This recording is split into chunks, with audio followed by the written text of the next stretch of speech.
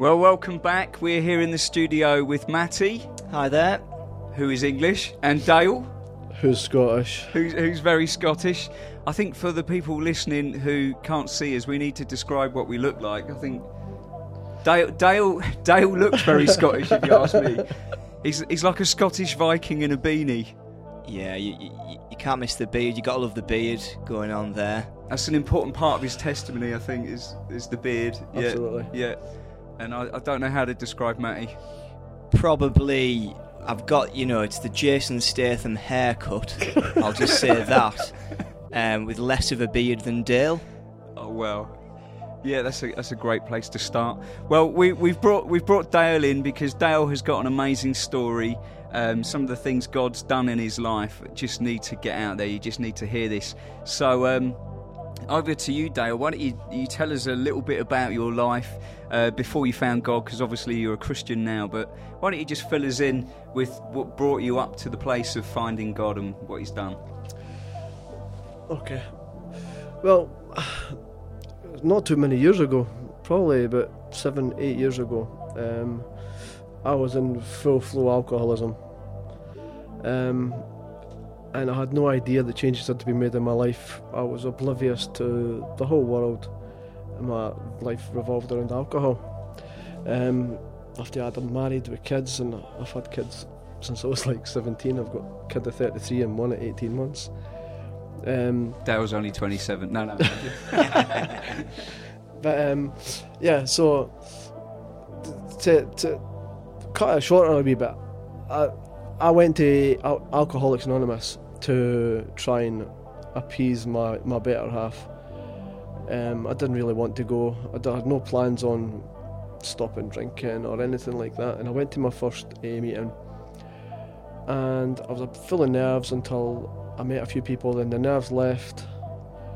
I asked my wife to just go, and she can come back for me in an hour or so, and I just sat and listened for the whole meeting. And by the end of the meeting, I had no doubt in my mind that I was an alcoholic. Wow. And I had no doubt in my mind that I wasn't going to drink again. So that's kind of where that was my last drink. That'll be 6 years on the 11th of January this year. But being part of the Alcoholics Anonymous program, I was advised by my sponsor to find a higher power. I had no idea what a higher power was. I wasn't religious. I didn't particularly believe in anything for my whole life, really. I went to Sunday school as a kid, but that was only so I could use a pool table. But yeah, so I was advised to find a higher power, and probably for a good year in Alcoholics Anonymous, my higher power was actually AA itself. The people in the rooms, the people that I trusted, the people who I spoke to, and just the general feeling in the rooms was my higher power. And when I walked into an AA meeting, I felt safe, I felt secure, and I knew I wasn't going to drink. And then one day, my four-year-old child says to me, "Dad, can you tell me about God?" Wow. And Big question for a 4-year-old. Absolutely. You've met my son. You know what that's like. So I didn't know what to tell him, and neither did his mum. So we suggested that how about we try Sunday school, take him to Sunday school. So we approached their local church. It was a local church in Scotland, and they welcomed us with open arms. Unfortunately, there wasn't a lot of kids at the Sunday school, but Brodie loved going. Louise and I used to sit in the service while Brodie was in Sunday school, and listening to the minister talking over a period of, I don't know, maybe 6 or 7 months, something changed in me. I can't quite put my finger on it, but I knew that I was listening more, I was paying more attention, and I was actually believing a lot of what the minister was saying. So you're saying there that you were taught in the AA there's this higher power, and at the time when you were there, you kind of felt like you were leaning on the people in the room, almost like they were your higher power. But you said there was a shift where suddenly something changed and you found faith in God. What happened there? This was, when I was attending the parish church, I was still very much in the whole AA spirit, the spirit world of Alcoholics Anonymous. But the more I listened at church, the more I felt things fall into place that and throughout my life that I never knew were God related, shall we say. God's had a huge hand in my whole life. And how do you lean into God? Like where is God? I thank God every morning for keeping me sober the day before, and I pray for help not to have a drink today. What would your advice be to anyone out there who's listening now, maybe at home or in their car, who's in that place you were in? What would your advice be to them? Speak to someone. Speak to someone. Tell them if you think you have a problem with your drinking. I'll coin an AA phrase here. If drinking is costing you more than money, you have a problem. Speak to someone. Look at your local AA group. Look for your local pastor. Speak to your local pastor and take advice from them. I pray all the time, and I ask for help. I pray for other people, and when I see other people being helped, knowing that I've prayed for them, that's amazing. Yeah. That just blows me away.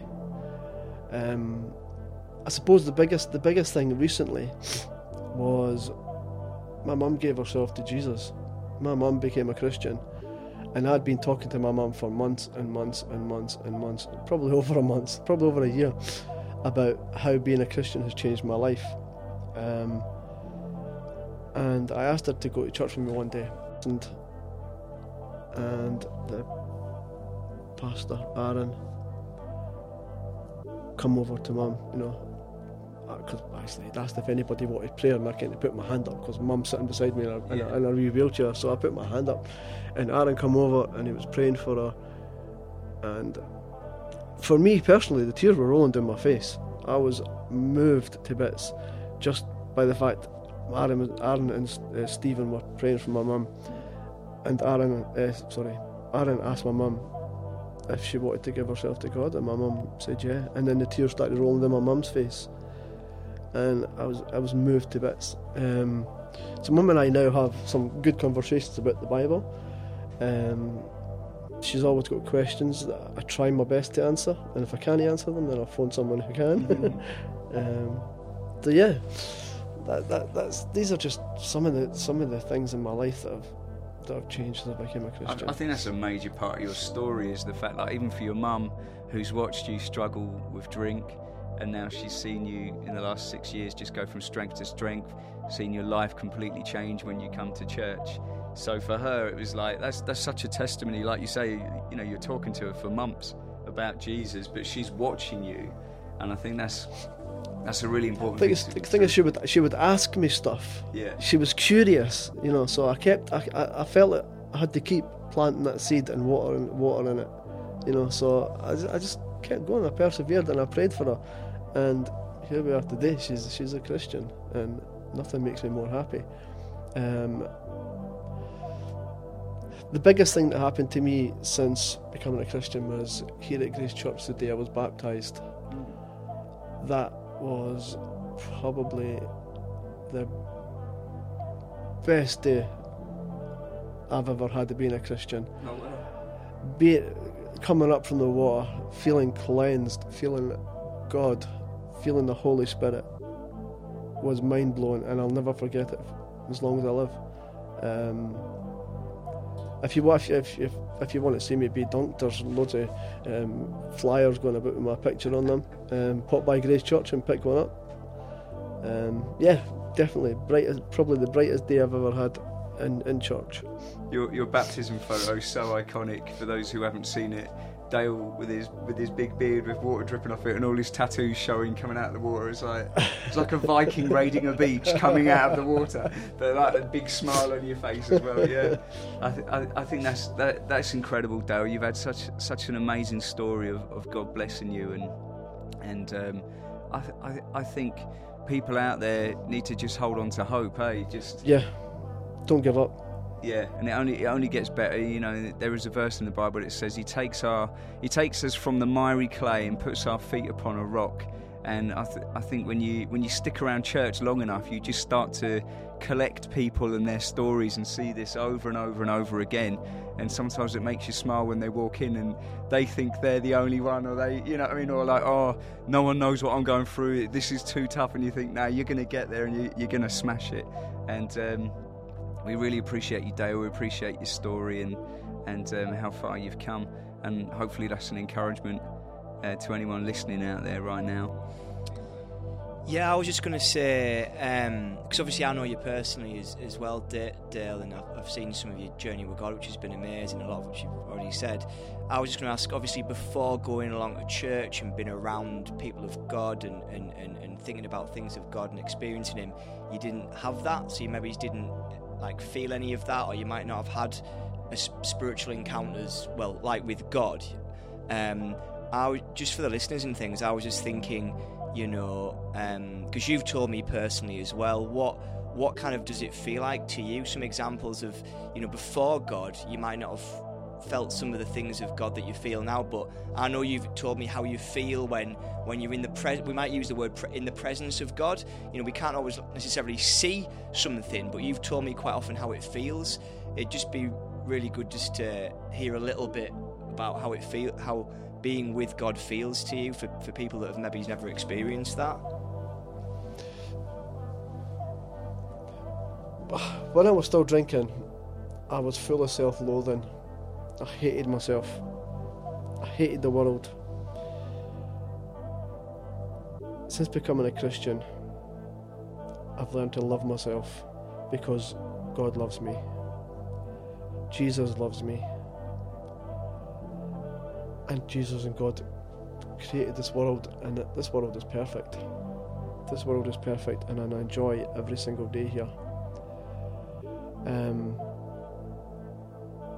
Just being filled with the Holy Spirit is encouraging. It gives me purpose. It gives me purpose every day to celebrate being alive and celebrate God and thank God for everything He's done in my life. Perfectly rounds us up into it, that amazing scripture which says, do not get drunk on wine, but be filled with the Holy Spirit. And I think that's bang on, Dale, isn't it? It's like, Amen. Before we find God, we don't know how to love. We don't love ourselves, and we only see the worst. But I think sometimes when we think about being filled with the Holy Spirit, it is the complete opposite of all that. It's exactly what you've just said. And you know, we really pray that for the guys listening right now. If you're listening out there, even on your own, there's a place where you can find all of that, all the love, the joy, the peace, all in Jesus. And we'd really encourage you to pray and press into God for all that. Can I just go for it, Dale? Just one thing that kept me sober through Alcoholics Anonymous is just one simple prayer. God, grant me the serenity to accept the things I cannot change, the courage to change the things I can, and the wisdom to know the difference. Amen. Amen. Boom. And with that, we'll finish. That's a great way to finish, Dale. Thank you very much. You're welcome. Awesome. Thanks, Dale.